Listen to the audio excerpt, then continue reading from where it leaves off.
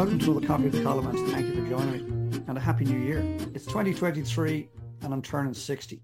I can't believe it. I'm turning 60 in March of 2023. Those years absolutely flew. Time is the one truly irreplaceable resource. Time is inexorable. It just keeps marching on. And the speed of life, by the way, is 60 mph, 60 minutes per hour. Don't forget that, okay?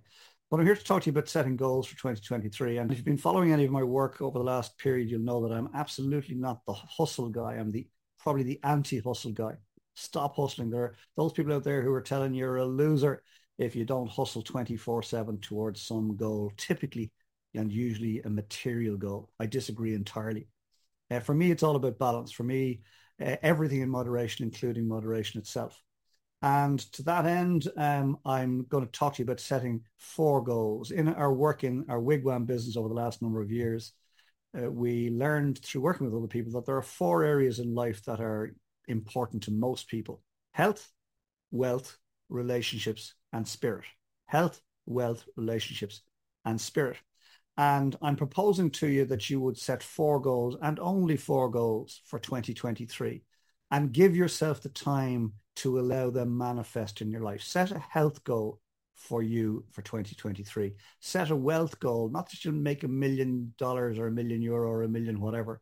Set a wealth goal, something that will make you feel better about your financial position by the end of the year. Set a relationships goal for 2023. How do you want your relationships with your significant others to be at the end of 2023? And then set a spirit goal. And by spirit goal, I mean set a goal that is going to look after you. Poyomf, P-O-Y-O-O-M-F. Put on your own oxygen mask first. Set a spirit goal. How do you want to feel about you this time next year? And the most effective way that I have found to achieve goals is to make the week count. To make the week count. We use that phrase, win the week, win the war. And the war is a war against apathy. The war is a war against procrastination. And if you win the week and consistently win the week, well, then you will win the war. And you've got 50 odd weeks left to win the war of 2023. So make each week count. And the best way to make each week count is to do something proactively towards each of those 4 goals.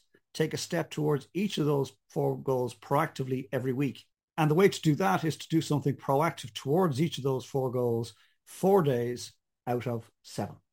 4 days out of 7. If you do something 4 days out of 7, you will have won the week. You'll have done something more often in the week than you haven't. So you'll have won the week. So if you win the week, you will win the war. And how much time should you give your proactive steps towards your goals in each of the 4 days while you're winning the week? And that's entirely up to you. However, I'll tell you what I do. I practice 1% living. This came up also in Wigwam, 1% living.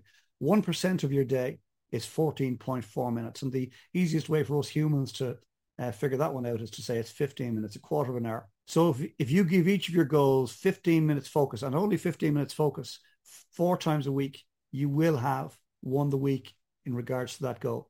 And if you do that for the next 50 odd weeks, well then I guarantee you will either have achieved your goal, exceeded your goal, or be significantly closer to your goal than you are today. Very simple. So to recap, set 4 goals: health, wealth, relationships, and spirit. Then commit to winning the week and winning the war. How are you going to do that? You're going to do something proactive 4 over 7 days. And how are you going to do that? You're going to focus for 15 minutes, 1% living for 4 days in the week towards each of those 4 goals. And I guarantee that if you do this, if you win the week, win the war for the next 50 odd weeks, 15-minute focus 4 times a week in 4 areas: health, wealth, relationships, and spirit, I guarantee that this time next year, life will be better for you. And I wish you well. And thank you for joining me for this week's Coffee with Colm. I hope and trust that ever you got something from it. Please consider what's been shared here today and apply it into your thinking for this next week. And then very importantly, come back next week and we share another coffee together and I'll ruminate on some other aspect of life and business. In the meantime, get some great coffee for sure, get some fresh air, get some R&R. If you spend too much time alone, I recommend you go out and meet some people now that we can. We're allowed back out into the world.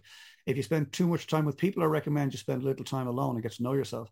And then when the time is right, and only when the time is right, get your head back in the game, get organized for the week ahead, get stuck in, make next week count, win the week, win the war. And I'll see you here this time next week for another Coffee with Colm. Slaughter. I love great coffee. Talk to you soon. Bye for now.